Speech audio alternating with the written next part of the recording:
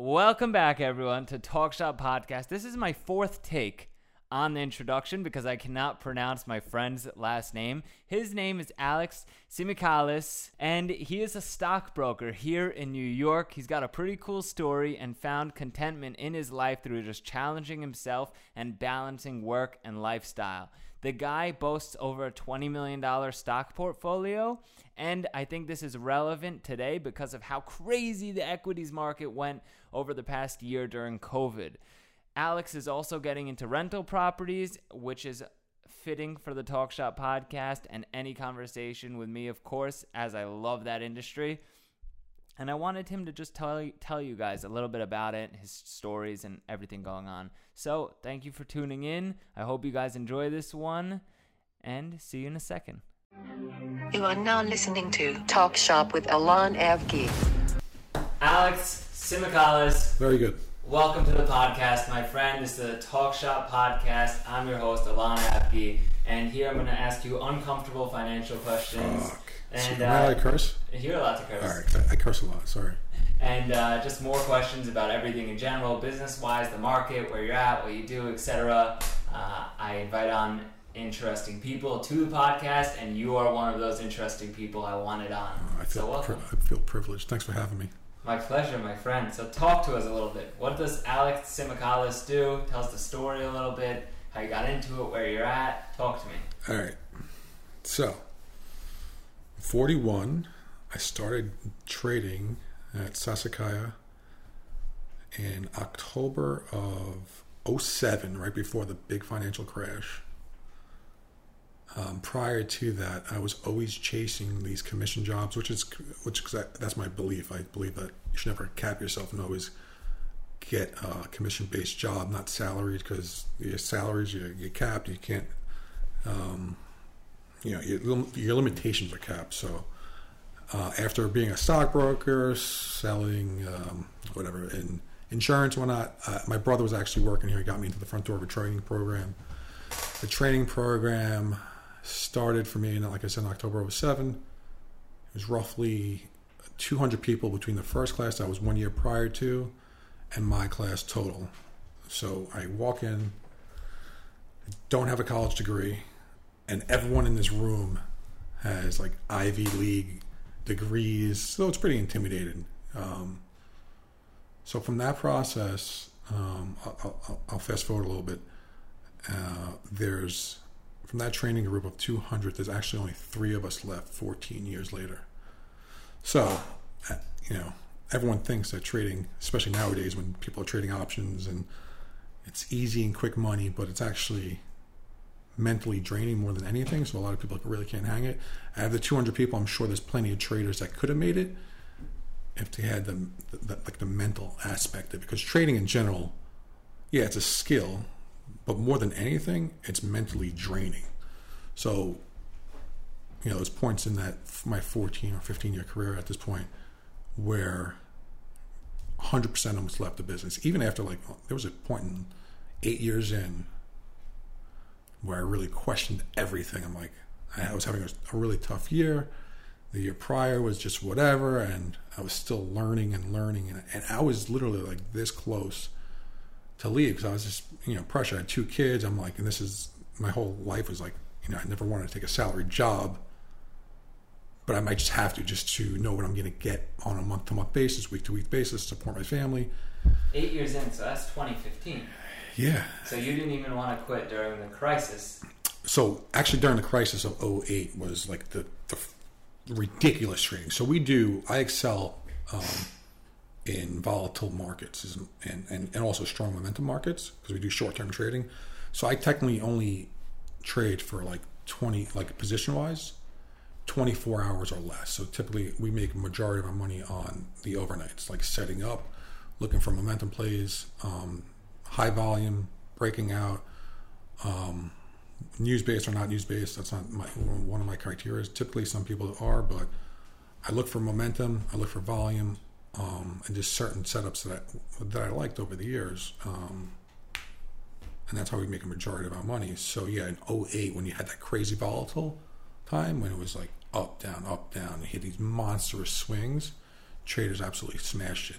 Wow. So that's why in this previous physical year, during COVID in March, was like the firm's sickest year since '08. It's the best year of your life, I'm going to guess. It was my best year by, quite a lot. Like 6x, 5x. Wow. Yeah, it was good. And then even last year was good too. It wasn't as good as 2020. Like this, because my year actually just ended in September. So our year goes from September to September. Okay. So the year of 2020 was ridiculous. It was an absurd year for every trader. I don't even know how many traders made a ridiculous amount of money, but quite a bit. I think there's like 50-ish short-term traders in my sector because we're broken down to quants, which is a majority of the fund is in quants. Then you have fundamental guys, and then you have us, which are short-term strategical guys. So you guys get a pool to invest from. Everybody Correct. gets a pool. Correct. Right. Yeah. So I'm trading. So I started in 07 October. I think it was either 50 or 100,000. I can't remember.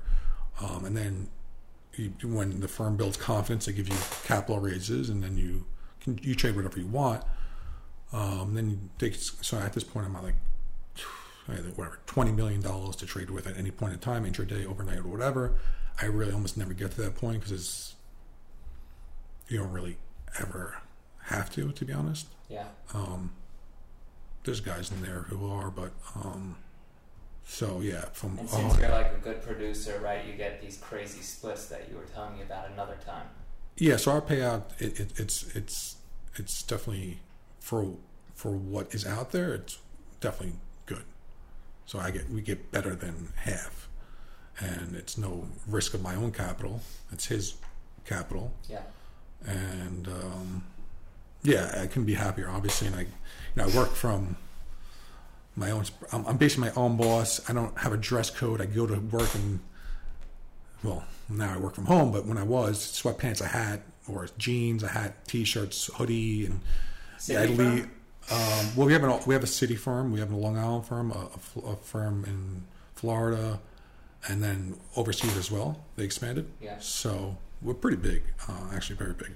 But so it's been a long ride. So like I was saying, like 8 years into my career, I was still learning. And when I started off, our trainer of our group was we were only basically allowed to intraday trade. We weren't allowed to overnight, which is a majority of how all the traders make their money. I would say 95%.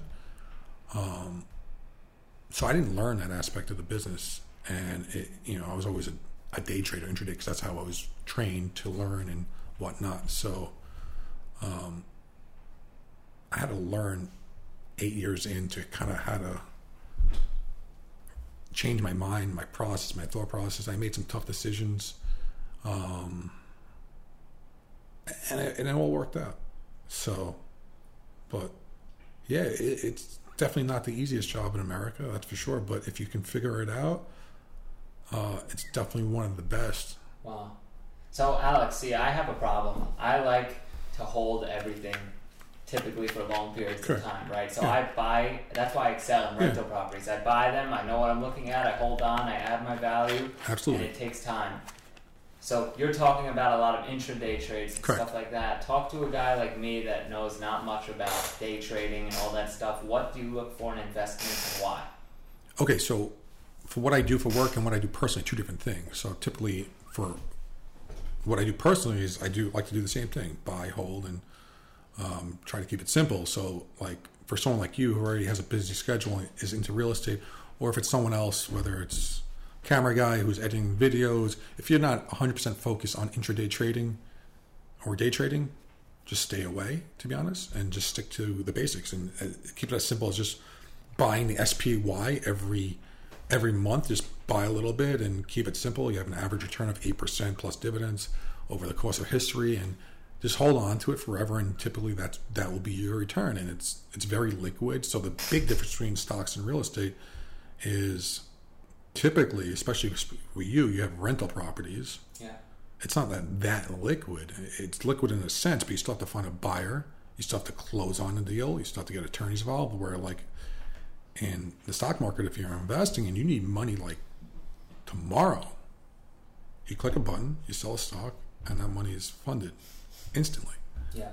So you should definitely have some diversification, whether it's in real estate stocks or even cryptos nowadays. And, so my best advice is, I own a little bit, nothing crazy. Best advice is keep it simple. Just with the SPY, or if there's a couple major tech companies or any other companies, banks, whatever floats your boat that you're familiar with, you buy it and you hold. Typically over the long, course of the long term, you will make money. But some people have a bad, some people don't like the stock market because you have, especially like younger generations or like younger kids, is because they're playing with either options, which is 100% risk. Now the reward's insane. If you know what you're doing, you can make a shit ton of money. You can make 100% overnight, 1,000% or whatever. But a lot of times in the end, they go bust because it's all or nothing a lot of times. And a lot of times they're also looking at like penny stocks that trade that are like 4 or 5 cents. And it's a reason why they're trading at 4 or 5 cents or $1 or $2, $3, because typically they're shitty companies. And they're just looking at the price of the stock instead of the actual return of percentage. So, like, the only thing, like, if you're buying a stock that's $100 a share or a penny a share, the only thing that really matters at the end of the day is your percentage, right? Like, if you're up 50%, 25%, it's all the same. It doesn't matter. Upon liquidity, not when you're holding it, because it could go bust tomorrow, right? Correct, yeah. So, like, if you talk to long-term investors, majority of the time they're investing in quality companies, and that's why they have a good balanced portfolio. And but for like me personally, I like buy Apple, SPYs. So just buy like something that's quality company that it's going to be around for a lifetime, and typically you're good. I would say for any younger kids, just stay away from a biotech that they heard at someone from the gym that was like 50 cents. Typically those don't work out. Or if you do it, you want to just throw like a small percentage of your net worth in there. So talking about diversity, I know you're new into real estate. That's how we got introduced, which we'll talk about in a bit. Been a nightmare, by the way. Yeah? So talking about your real estate business right now, how many properties do you have? 2? So I actually did a flip, was my first thing I did out actually in Merrick. We bought the house, great, botched the construction and holding time, still ended up making like 30% of my money, which is still great return, but we could have made way more. So that was my first experience besides my own personal house that I bought. And then I've been procrastinating because I don't want to be a landlord. I don't want to deal with issues, and I don't want to do this. But now that I'm getting older, I have kids, I kind of want to leave them back a physical asset that is not as liquid, where I can give them a stock and then they can just go blow it tomorrow. And so I'm trying to transition into real estate. I've messed around with like hard money lending, which is great. You just write a check and you get your 8% every quarter. I don't got to deal with any problems. So decided to buy my first rental property, actually really recently, out in Merrick from a friend. Yeah, which I gave you the electrician. You did, for one problem. Now I'm gutting the whole basement. Wow. Actually, Josh was over my house the other day, give me some pricing. I think your father was going to stop by as well. And it's been an absolute fucking nightmare. Excuse my French, but it's been issue after issue after issue. And it's a good learning experience. But when I'm on vacation, because I was just in Florida a week ago, 2 weeks ago, and I'm getting phone calls. Oh, someone just kicked in the window of the basement. I'm like, call the cops and file a police report. Like, can you do? I'm like, I'm in Florida. I need to be present if I'm calling the police. Yeah. Or the sewage pump is leaking out through the shower floor. Can you call a plumber? Oh, there's no plumbers around? Oh, I got to call Roto-Rooter. Oh, Roto-Rooter? They're going to charge you 3 times the price of a normal plumber, or 5 times the price. I ended up paying like $3,000. Wow. To get like a pump change, some toilets reset. So, and besides that, I've already replaced like carpeting on stairs, or put an oven.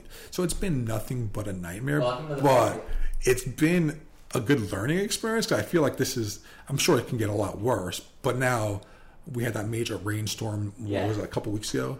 Yeah. Basement flooded. Wow. Got mold. Gutting the whole thing. Now I'm getting prices. So, at least there'll be a tax write-off, I believe. So. Yeah. And so that's the other reason too, is I'm a W-2 employee, so I get killed tax wise. So I also want to add real estate to my portfolio because there's a lot of tax benefits, and which I don't have. Yeah. So, but as far as owning a rental, my goal is to, I think I discussed this with you, to get pretty heavily involved in real estate within the next, from now until the next 10 years. It sounds like you want to get more on the passive side. Correct, yeah.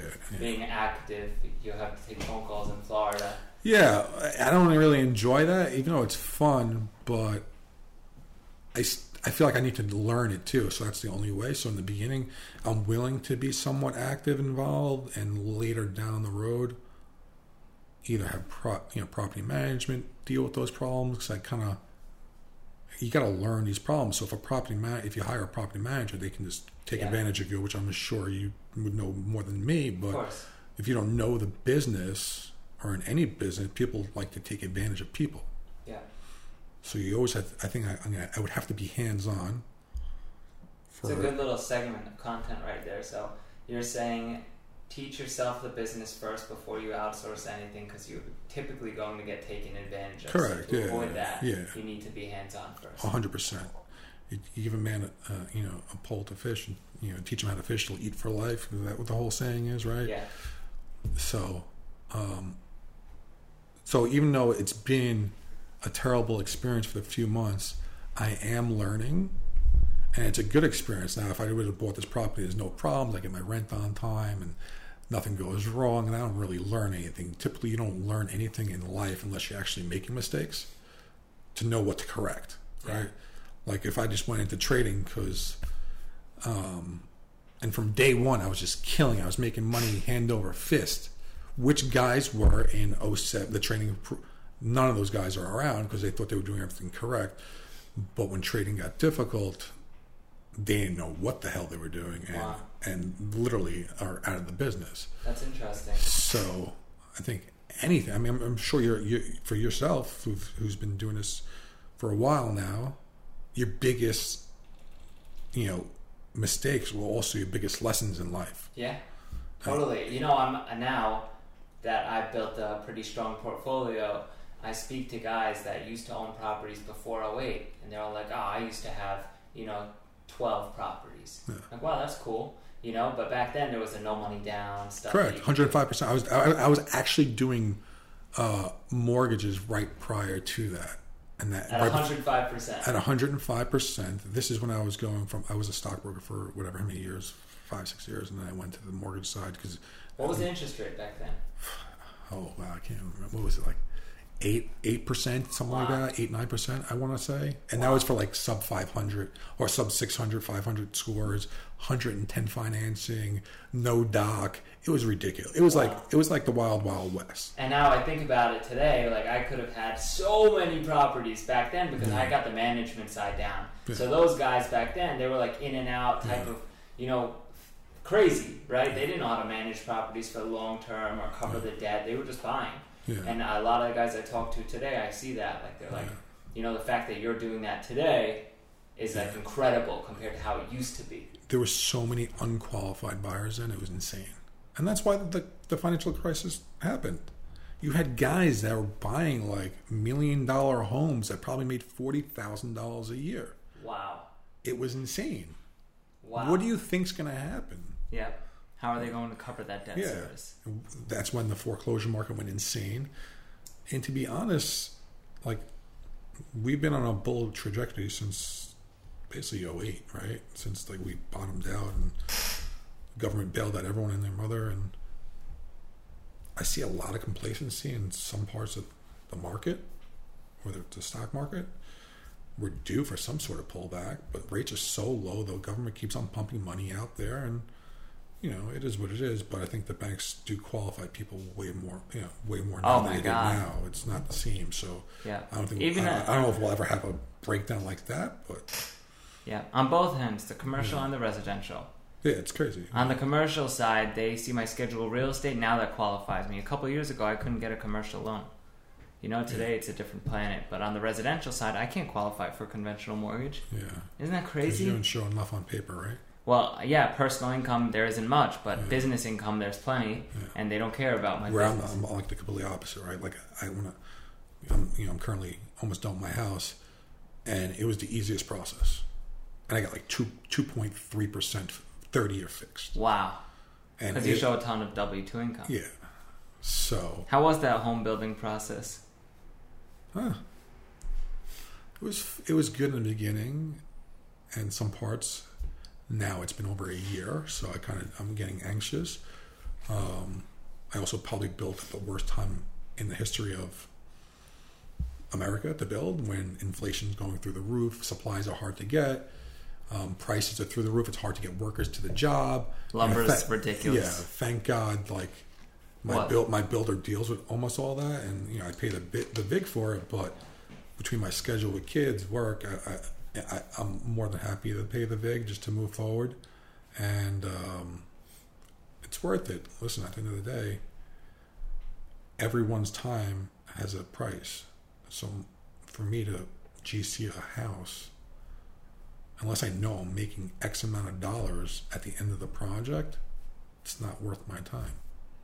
And just the management of it, I couldn't manage or call up 15 places to get a quote for hardy board for my house, or call up 10 kitchen suppliers to give me a quote on a kitchen. It's just not. Yeah. It's not worth my time. Yeah. You'd rather deal with like a leaking basement. Yeah, that too, right? Or a tenant breaking a window. It wasn't even a tenant, so supposedly it was like a homeless, but like someone they thought someone like was trying to break into the house, and cops came. They said it's been going around the town that there's a lot of homeless people that are tripping out on drugs, and they're going around kicking basement windows, not actually going in. So yeah, but that was fun. That was interesting. So you're making good money. You want to build a real estate portfolio. Correct. What else? What's next? What do you see next? That in the next is 5 years. That's going to be my main focus. I think I've done the entrepreneur thing. I started a small cryotherapy business. It was fun. It wasn't. Again, I realized it wasn't worth my energy and time that I was putting in. I sold it, and then Did you make money on that? I ended up making a little bit of money, whatever it was, like 40 or 50% of my money after a year. But it was a small investment. Then I thought I had a slam dunk getting into the restaurant business. It was the burger joint. It was a proven concept, and it was a decently sized investment for me at the time. But I thought it was a slam dunk. It was a proven concept, and we kind of overlooked certain things. New York City is a much different ballgame with minimum wage at $15. Employment's also a lot harder. The size of the place was like 5 times bigger than any other of their restaurants. So there's a lot of arguing and back and forth. And again, I don't like conflict. So we agreed to a price. I walked away. I took a loss, and I was able to. So that's a fortunate part. And I don't think I'll be investing in the restaurant business for a long time. So the older I get, the more I realize like you don't always have to go for the home run, right? Yeah. When I was young, I was like, I'm always gonna go for a home run, and then I think with the years come wisdom, and you strike out. Yeah, listen, there's nothing wrong with failure, because everyone failed at something. There's no perfect formula to life in anything. There's failure comes, and that's where lessons come. So the lesson was, even if you think you have a slam dunk, you still have to cross out every O, every dot, and make sure. And even at that point, you still don't know. Even like real estate, your portfolio, you go through all the numbers, right? You know what this should. But let's say we go through a financial crisis again, and no one's paying you. Like it happened with COVID. Fortunately, you had good tenants, but some people didn't have that. Yeah, no, it was fine. But we had a house burned down, and the insurance didn't pay out. Yeah, so things happen that are unexpected that can literally ruin someone. Yeah, fast, overnight. But it's okay. There's worse things in life. So we're here, we're talking, we're breathing, and our health is good. More important than anything. Hopefully your family's good, and that's more important to me than anything right now. What a great outlook. I love that. It's the truth though. you're in your early 20s, like you don't think about like these things until you get a little bit older. But like, there's so many worse things going on. You sound like Steve Yallo right now. Whenever something bad happens, I'm not sure who that is. Steve, right over there. All right. He used to do the videography work, but whenever something bad happens, he goes, "Well, now at least you know better. There's so many worse things that can happen." There is, and it sounds cliche, but it's. Listen, when you're young, you think you're invincible and you can do anything, right? In these last 2 years, I am invincible. We've had COVID. I've been working from home for 2 years. I don't want to get into politics or anything like that, and whatever. COVID obviously was I don't think anyone in their right mind would be like, yeah, the world's going to shut down for a year, right? Yeah, no shot. It's impossible. It's not going to happen. You're talking shit. So anything can happen. You can't control the outcome of everything. So that's like a big thing for me. Like, I don't know. Talking about politics, I see you post a lot about politics. I don't post a lot. On your Instagram stories, I'm seeing a lot. I don't want to say a lot. I post here and there. Just fill me in a little bit. Some things I just obviously don't agree with the administration, especially what's happening in New York City is a disgrace, I think. It's not only in the city, right? That's in Long Island, too. No, Long Island nurses are, I'm pretty sure, good, but some disgraceful thing. I mean, to me, that's the biggest slap in the face, right? You counted on nurses and doctors at the toughest time of this pandemic that were not vaccinated, cheer them on, to just say you're fired because we're mandating you to have a vaccine, not taking into consideration if they already had COVID and have natural antibodies or anything, or there's no other way to do it. Like, you can't get weekly tested and bi-weekly testing. You're just going to kick them to the curb. And on top of that, so these people have been going through schooling and all this their entire life to get to a point that they have their dream job, and say, all right, if you don't take this vaccine that's been around for less than a year, you're fired. And on top of that, you can't get unemployment. It's wrong. I think it's a disgrace. It's a big kick you, big fuck you to anyone in that. Like, these people were heroes. They were applauded. Like, there was no one else. Like, no one. Like, I think at any point everyone was a little scared of COVID, right? Like, especially in the beginning. They were there every day risking their own health, their own well-being, their own families, to just say, hey, you don't want to follow our rules, you're fired.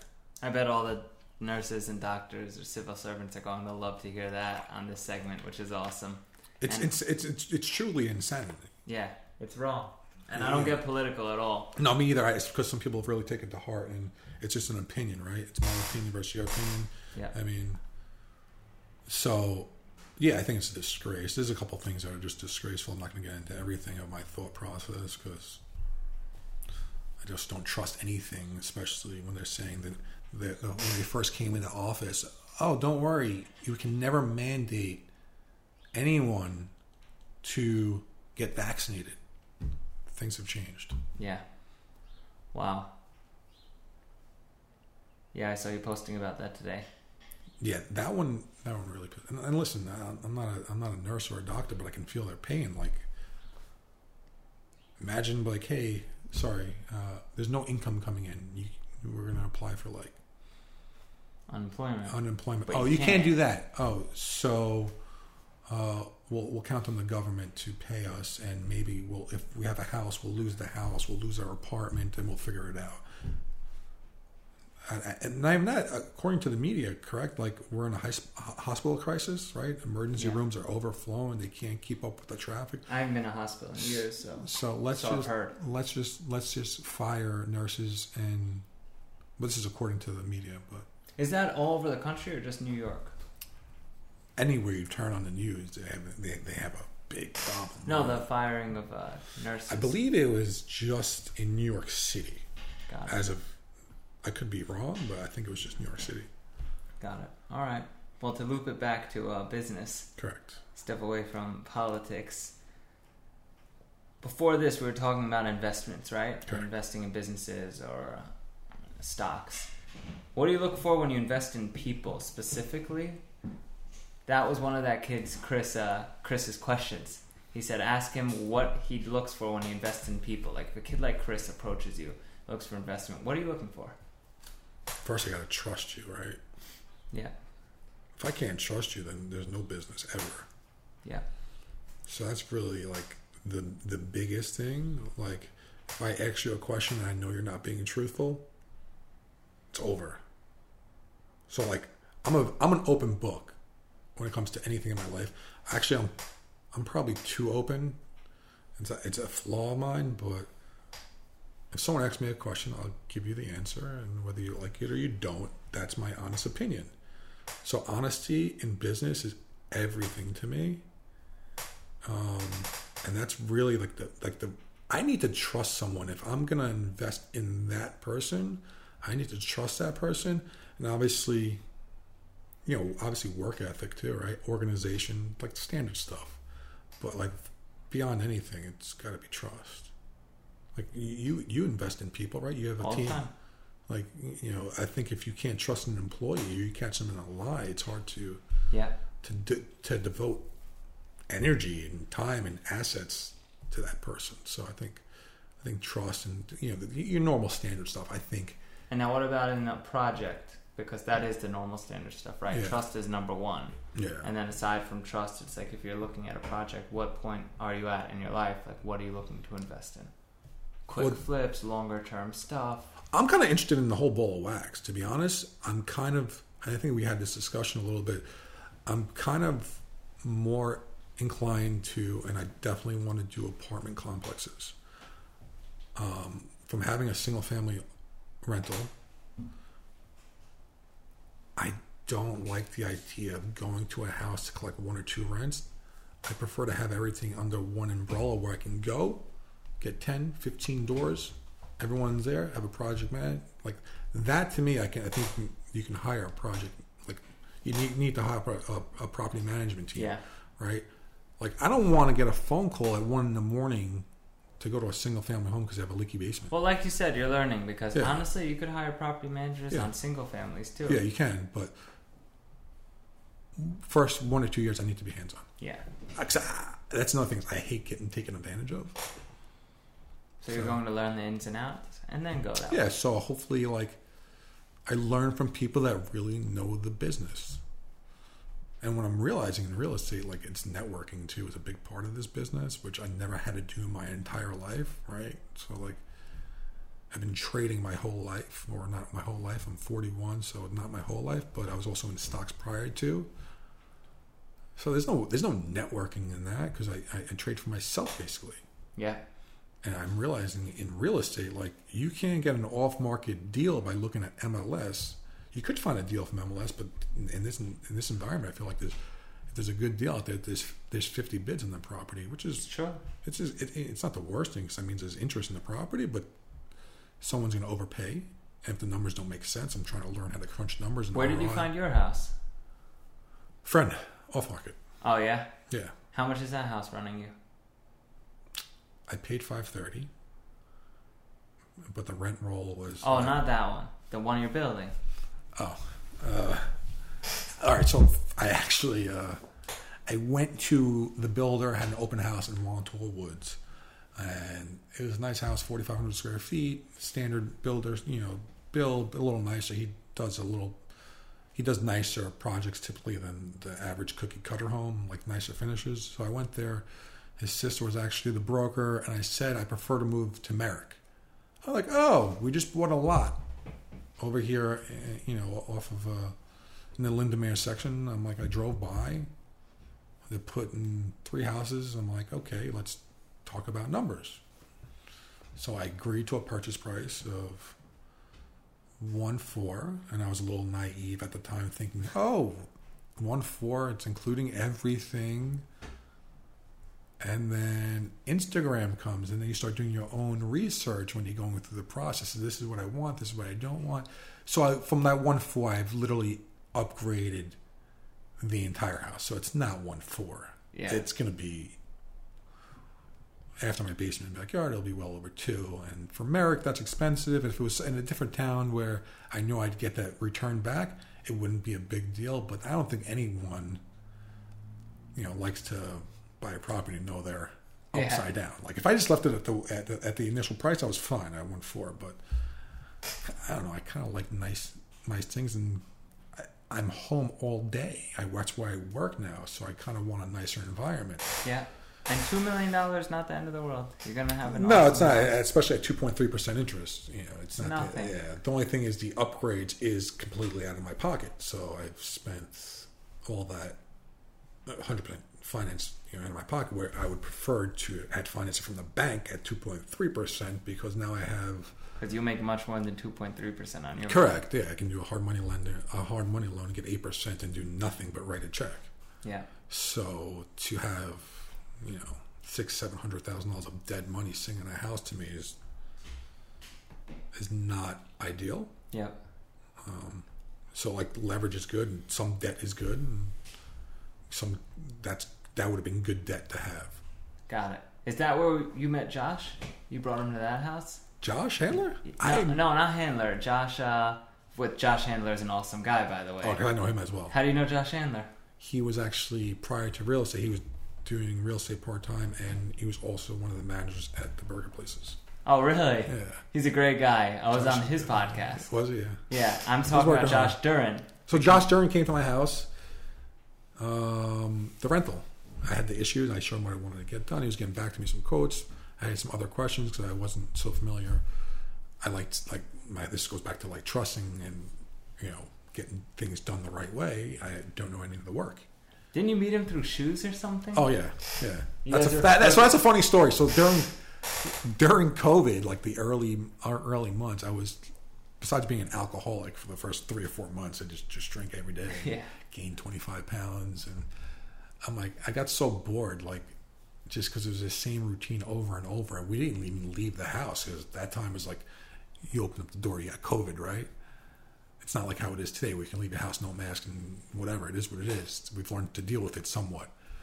I was just bored at home. I'd just buy like $5,000 worth of sneakers a week for weeks on end, to the point where I had $100 and something thousand worth of sneakers. I'm like, what the? And in all sizes. I was thinking as having as a hard asset, because some sneakers typically go up in value if you know what you're buying. So I got to the point where I look at my wife and I'm like, what the F am I going to do with all these sneakers I had? I had in my closet, I could probably show you some old pictures. It was this overwhelming amount of sneakers. I'm like, what the hell? I'd love to see pictures. So I'm like, all right, let me start an Instagram for fun. I had a lot of time on my hand this time because I'm only working my normal hours from market. Kids don't have any activities. There's nothing else really going on.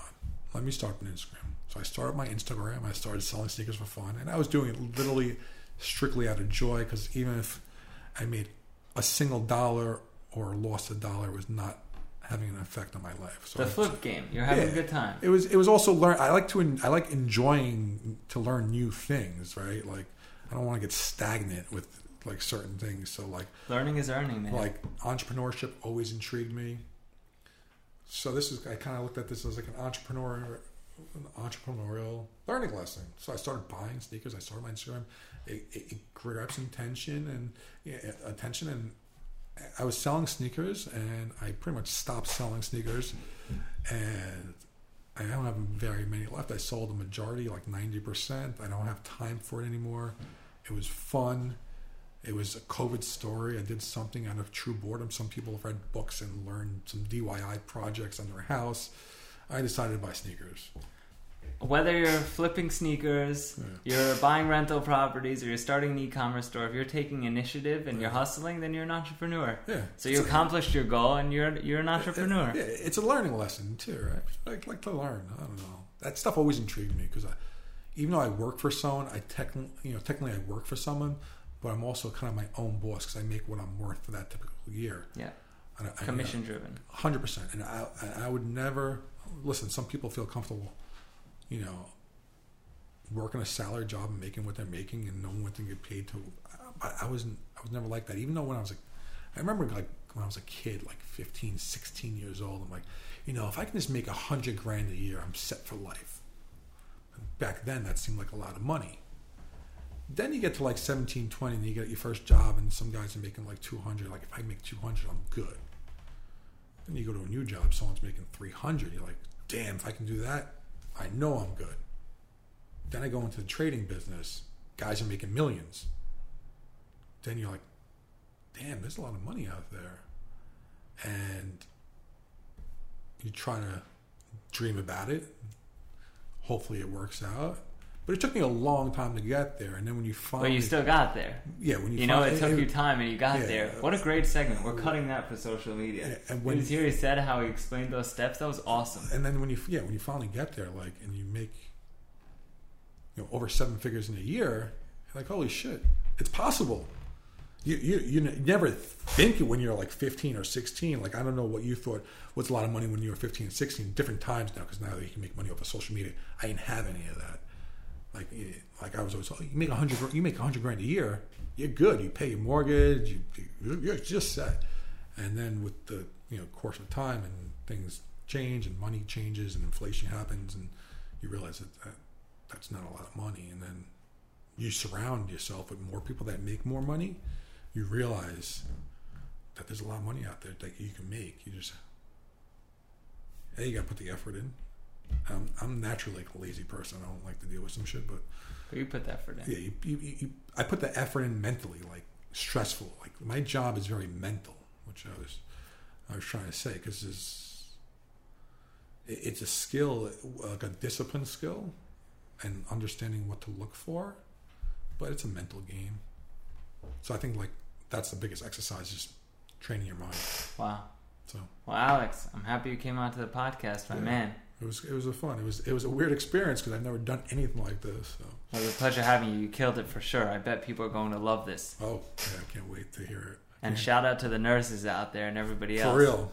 And I'm not going to say the chant that everyone knows about that's going on, but yeah, it is what it is.